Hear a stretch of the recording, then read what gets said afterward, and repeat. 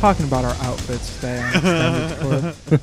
I'm glad I didn't press record until just then. There's a good 45 minutes before each podcast where we're talking about why we're dressed the way we are before. I still can't get over it. JT's sleek black look today. Thank you. I appreciate it. This is the most taken aback you've been by an outfit of mine. That's pretty simple, honestly. Simple but classic. I'm kind of dressed like what's that purple guy from McDonald's? Grimace. I kind of look like Grimace right now. My bluish, purplish outfit. That's like a stand-up comedy, like a comedian would make fun of you doing Crowder. Like, my man looks like Grimace. And so, yeah, I make fun of them so they can't make fun of me. Meanwhile, I'm rocking my light Sandler fit, the plain white and the blue basketball shorts on tonight's Extended Clip After Hours, where we're going to be talking about John Carpenter's Ghosts of Mars, 2001 film. JT, why did you bring this one to the bonus feed? Why did you bring this to the pod? Well, it's October.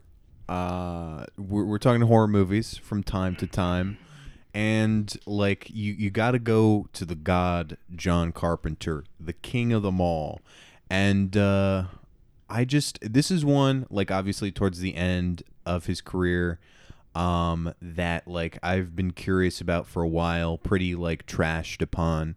Ice Cube's in it. I was curious about that.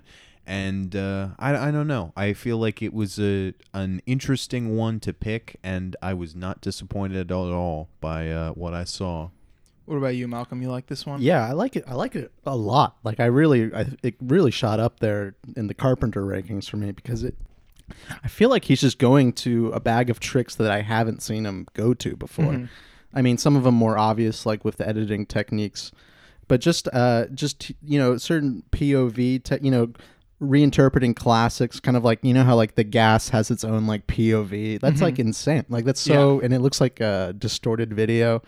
And the new metal soundtrack, he's taking his classic tenets and just recreating them for a new era, and it's amazing. Oh my god, yeah. I mean, like, one of the wraparound scenes opening on don't police officers have rights anymore? And, closing on that exchange of, you'd make a hell of a cop, you'd make a hell of a crook, makes it very obvious this, like, deconstructionist approach of Carpenter's here, It's this militant future on Mars where a colonial extraction mission leads to a ghost train. Like, all of these ideas are just, like, too much to handle, It's like an action procedural, really, but the horror is just in the atmosphere and everything that's implied by the sci-fi context and just the natural stylings of Carpenter as a director.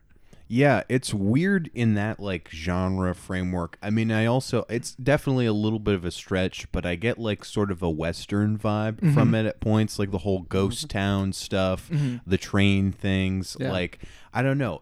He's playing around with a bunch of different things, like just seeing like what works and just like having a real fun time.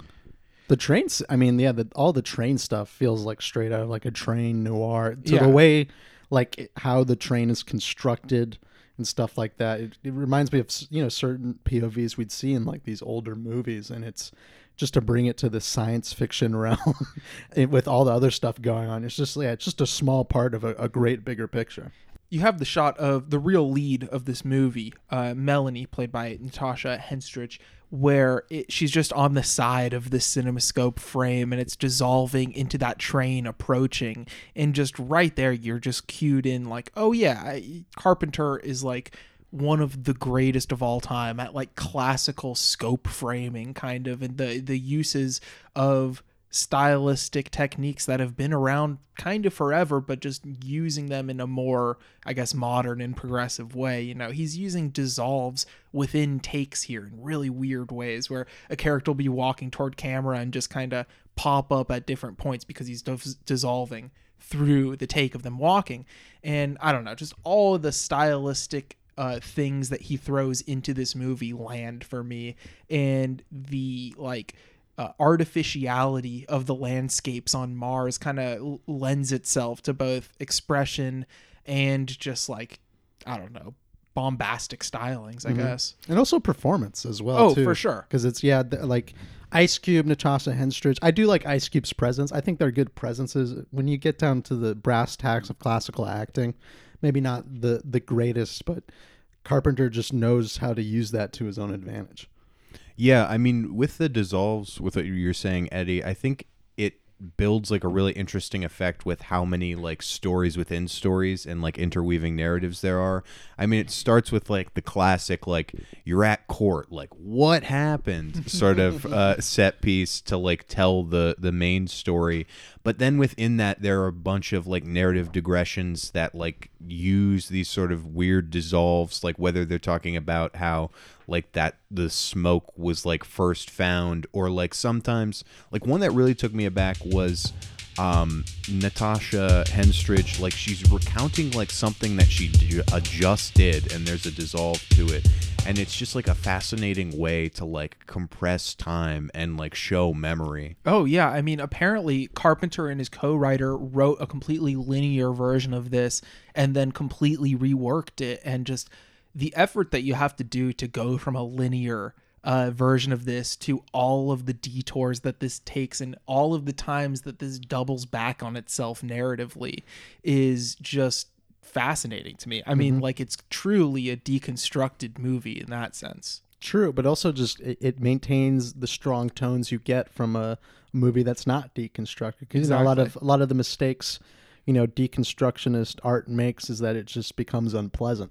And whereas this, the action scenes are some of the most fun Carpenter action scenes I've seen. Some of his best action work, where you just have, I love that the motif is just people flying through the air. So many bodies you see being flung and flown through the air in these action scenes, kind of like these low angle shots. It just makes the, this kind of deconstructed atmosphere still gives the action that certain punch. Yeah, there are these insane firefights where hand-to-hand combat and also crazy throwing discs come into play, and he's just mixing all of this to create kind of a chaos that, like, there's always a more centered and focused combat, staged in the foreground, and then you almost have like a noise of all of these bodies flying against each other in the background. But if you look closely at the background, it's all also very carefully staged. It's such an expansive, like, crazy detailed mise-en-scène for such an insane movie like this. Mm-hmm. Also, I feel like there's like kind of a through line, a very undercurrent of melancholy. Oh, for throughout sure. this movie. We have the Natasha Henstridge character popping pills. That's nothing that's even really commented on. She says, she pops pills, take the pain away. And then I feel like Ice Cube keeps like, these are the last people on Earth, right? Or some of the last people on Earth. There's kind of like a endingness feeling to all of it. And I think Ice Cube even says, what's the point of even staying alive? And it's just like, there's kind of, to this the deconstructionist element also lends itself to kind of maybe a more melancholy tone that I'm used to seeing in Carpenter, but he still gets his jokes in. I like when one of the people that the team encounters, there's a lot of characters, but someone cuts off their thumb trying to open up a can of beans or something like that. Very funny. Oh, and they all just laugh at it too. There's no concern at all. The requirement for them to go into an actual mode of danger is like, you got to have a bunch of ghosts and creatures attacking you. Someone cutting their thumb off isn't really a big deal to these people. And also the drugs that Melanie is taking also plays into the part of like perspective in this film, and it's her POV that she's telling, but then there's also flashbacks of other characters, and there's also these drug trips that she has where you're not quite sure of the lasting effect versus immediately when she takes it, and all of it becomes so hazy, especially when he's just dissolving back to the courtroom, and you're just like, I wasn't even done with that narrative thread yet. I mean, I think it builds to something like a really interesting effect because it's like sort of getting at like what the way the ghosts sort of like take over bodies. Like at one point, I think a line of dialogue is that thoughts, memories, in describing it, are like invaded by something.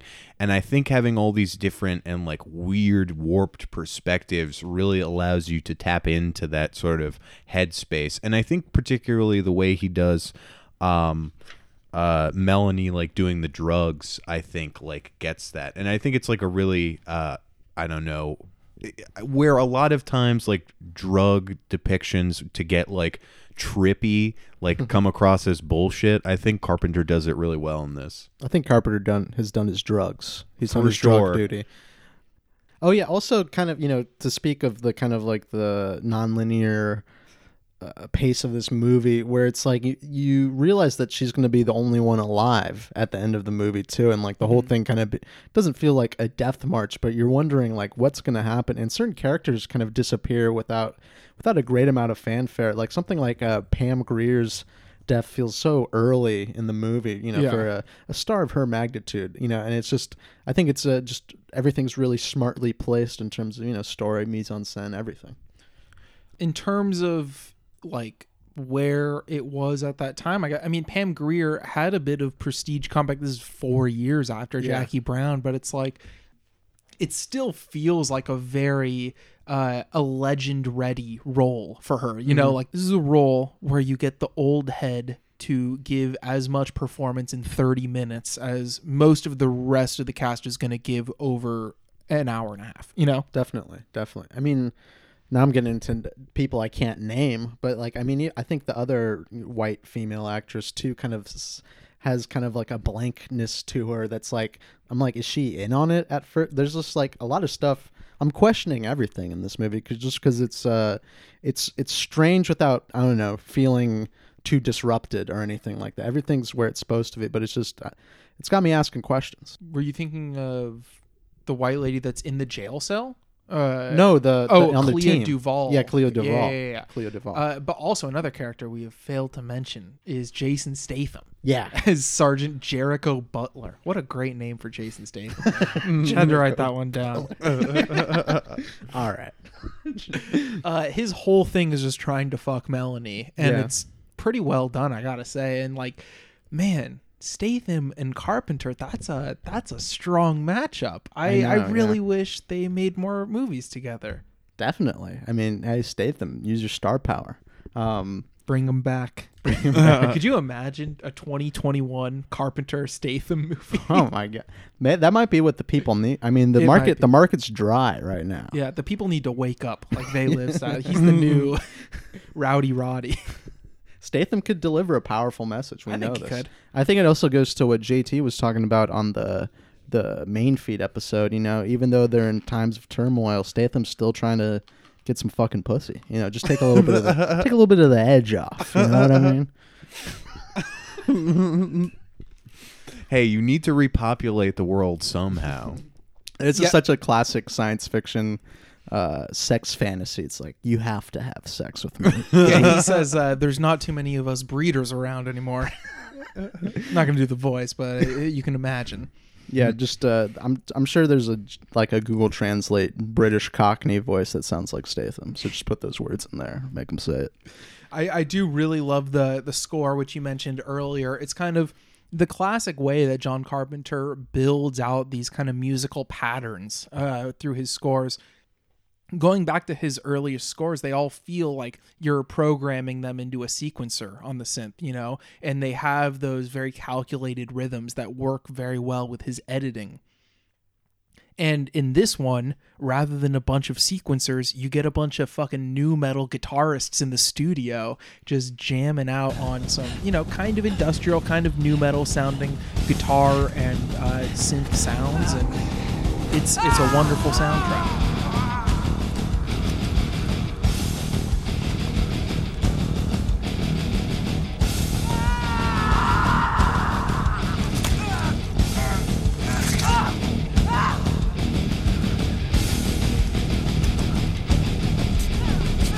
I feel like the jamming works really well with, I mean, I don't know how exactly intentional this is, but like the ghosts of Mars have sort of like an 80s hair metal kind of look to all of them that just like works really well.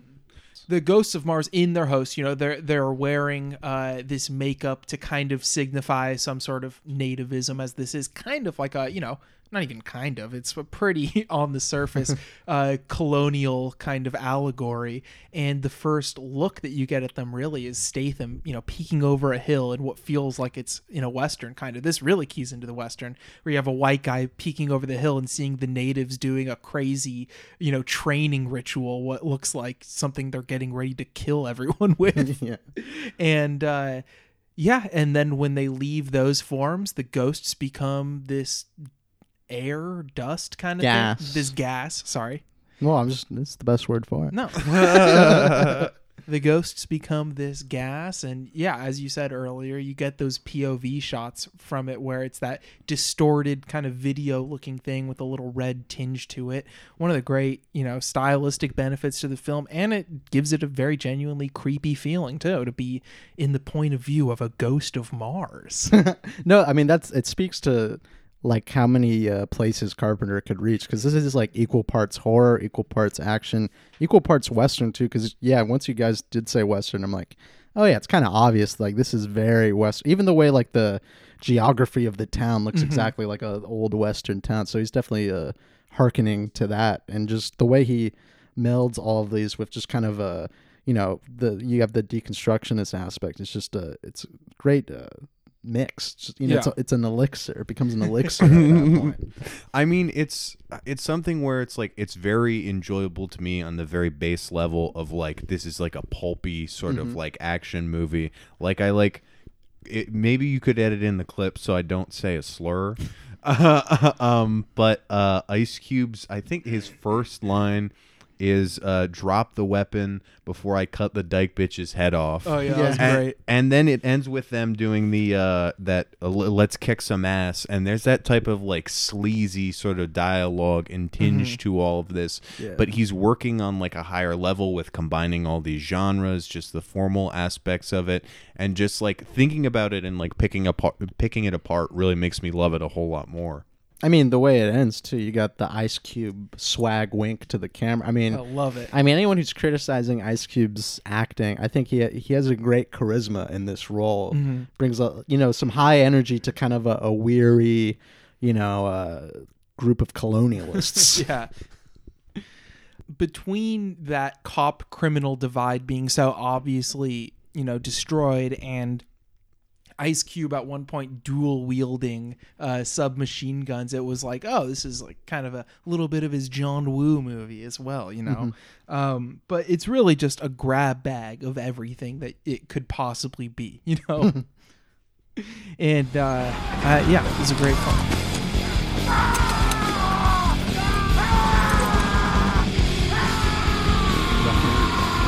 John Carpenter.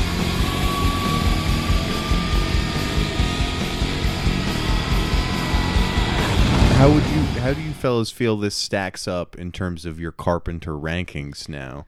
I immediately put it top 5. I gotta say, and we could transition into John Carpenter hot takes, where you can only hear the private letterboxed lists otherwise revealed on podcasts. I was gonna say I still have a good amount of Carpenter to go through. I feel like I've got maybe 5 to 8 that I really need to see. I haven't seen a lot of his sci-fi. I haven't seen stuff like Dark Star or Starman or anything like that. Starman is an incredible film. Yeah. All right, I'll make that high priority. I remember not enjoying The Fog when I saw it when I was like 19. I don't, I remember being like, but I feel like I'm probably wrong on that one. That's same with me. Fog is toward the bottom of my rankings, but I just downloaded it like yesterday because I really want to rewatch it. That was like the second Carpenter I saw, and I wasn't fully into his style yet, I guess. Also, I said earlier we haven't talked about John Carpenter on the pod. We did Body Bags. True, yeah. Yeah. We Nice lied. catch. Yeah, we lied. Maybe I didn't even say that on mic though. We might not have been. I don't think we recording it. did. I don't think we. Well, all right. Here, I've actually produced an actual John Carpenter hot take. Okay, The Thing is definitely not his best movie. I put it number 2. Damn. Yeah. The I'm Thing putting it number is 2. The Thing's a yeah, masterpiece. It's dude. pretty high up there. For What's me. wrong with The Thing? No, I think it's great, but it's just not his best. Okay. That's all I got to say on the Okay. matter. I I think don't something think it's the best either, but something I think it's like very close. I mean, I like In the Mouth of Madness more. I like Ghost of Mars more. Fuck, I haven't really seen that many John Carpenter movies. Okay, I've seen 17 of his movies, so I still have quite a few to see too. They Live, also I rank above that. My top 10, counting down from 10, I would say Halloween, Assault on Precinct 13, Christine, Big Trouble in Little China, Starman, and then the top 5, Ghosts of Mars, In the Mouth of Madness, They Live, The Thing, and Prince of Darkness is number 1. Prince of Darkness is a movie we've talked about on this podcast before in passing. Mm-hmm. It's a very strange movie to talk about because it's one of the few movies that freaks me out like I'm a little kid again. Yeah, kinda. I feel like I've never heard you admit being kind of freaked out or scared by a movie. So that's freaky. That's a high No, regard. In the Mouth of Madness is scarier to me though. Yeah. That's my biggest fear is that movie. Yeah.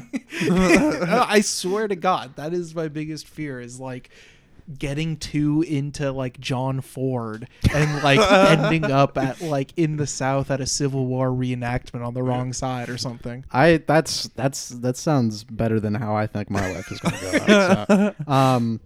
So, fuck, I forgot what I was going to say. I think that does tap into a more I don't want to say realistic fear, but Yeah. like I think like going crazy like that or sort of losing your mind like that is present in the Mouth of Madness, because I think that's the most, I don't know, because a lot of Carpenter stuff like not realistic, but I think tapping there into like going insane I think is a very like I don't know. Well, also with going insane with the one thing to blame being pulp art is like that is really relatable because when I feel at my most insane, what am I looking around to blame it at? It's like, oh, what am I spending all of my fucking days doing? Watching these stupid fucking movies. Yeah, no. For the last Patreon, we're doing like going deep on Scary Movie. I felt like I was going the connections I was seeing in my mind, and Did just you read Marlon Wayans? Yeah, you guys both showed up with charts. Stuff that's just on Wikipedia. Filled up a notebook of stuff that I could have just looked at the Wikipedia for. I think I'm going to go out like Stacy Keach and body bags, and a bad baldness treatment is going to do me in a bad batch of hair medicine. I already got gray hair, so it's like that means I'm going to go bald too. Yeah. So. No, I already my hairline started receding slightly in one part of it, and it's very uncomfortable for me to look at it in the mirror sometimes, and I feel like I'm definitely going to go body bags mode. But if that means I get to get my own little almost cut my hair needle drop, it'll be all worth it. I mean, I think Prince of Darkness and Ghost of Mars are kind of. I love all these other Carpenter movies that I've said I liked, but I feel like they something that reaches beyond that. It kind of they have this baffling quality where it's like, I think it's also part of what's rewarding about auteurism, right? Like something like Ghost of Mars is like a product of us watching Carpenter. In a lot of his movies throughout the years is also part of why we enjoy it. And I always love stuff like that, like a sleeper hit towards the back end of a director's career. And this is it if there was one. I'm surprised how negatively it was received, but I guess I'm not that surprised, to be honest. Well, also part of the reception, this movie came out 2 weeks before 9/11. So Nice. I'm not saying they saw it coming, but like in terms of the lasting impact, I think it takes a while for a movie to recover from that. True, yeah. Like it was already doing poorly. It already got bad reviews and everything like that. But like that's not the time for a cult classic on video is True. like right after 9/11, Then people just in their head, they're like, John Carpenter, 9/11. They'd rather see 9/11. They'd rather see Escape from New York. yeah. You can't show that nowadays. Did you guys ever see the original Spider-Man trailer with him swinging through the Twin Towers? Oh, And no, that's a piece of his. That's like national treasure, yeah. Yeah, that they had to pull, but it's just like he's just like it's a very Twin Towered centric ad, and Love seeing those two towers in the movies. That's happened in a lot of stuff, like the Sopranos intro is like that, and I think Sex and the City even has the Twin Towers in the intro at one point and then not after. You know it. You love it. September 11th, 2001. We've already talked about it to death on this show, so we probably shouldn't take it any further. But in terms of stepping just before 9/11, I think another parallel to bring to this is another Mars movie, 2000's Brian De Palma's Mission to Mars. This is kind of the other side of the coin, where Brian De Palma is doing like more of a studio movie, an audience-friendly movie kind of, but it also still has some like horrifying imagery kind of, and is very emotional for a Brian De Palma movie, which is very strange. But I think both of these are a weird, it's a nice pairing of kind of strange films for these guys that I love from the new Hollywood era, going up until, you know, where the culture was at right before 9/11. Before 9/11. Well, because I think De Palma's cinema changes radically from that point on. Obviously, he's 9/11's biggest fan, as we know. But Carpenter hasn't made a theatrical release since. So it's like... he did... Well, I guess it's not theatrical. Yeah. He has like 3, you know, or 2 feature credits, or 1 feature credit and 2 TV credits since this. Yeah, but one of them is like DTV. Yeah, there's The Ward. The Ward. Yeah, I think that was. Oh boy, let's The Ward. No, it is. It is The Ward 2011. Yeah. What do you call it? You know, I feel like De Palma responded to 9/11 in a way. It kind of broke his brain, but in a good way.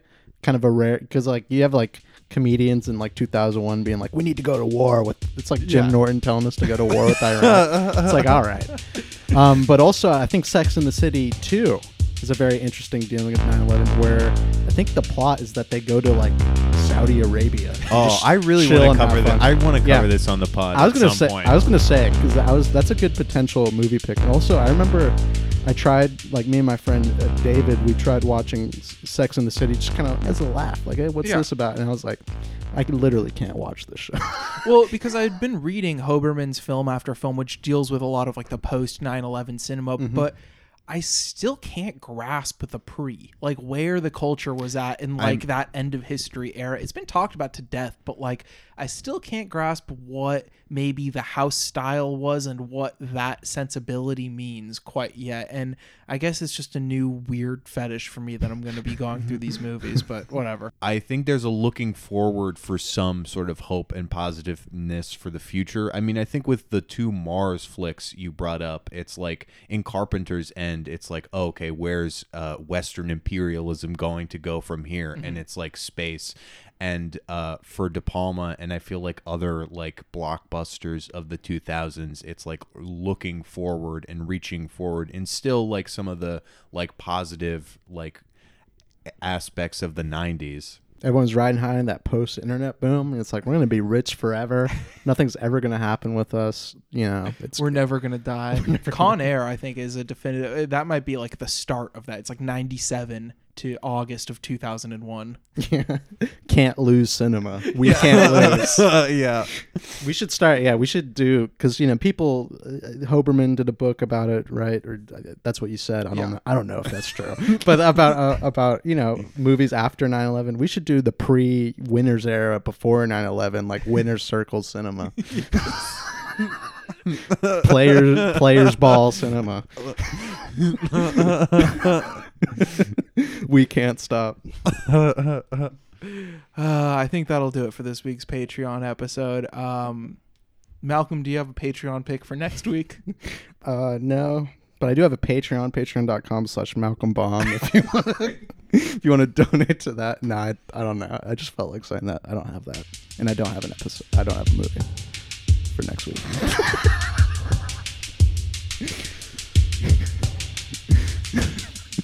Goodbye, Patreon.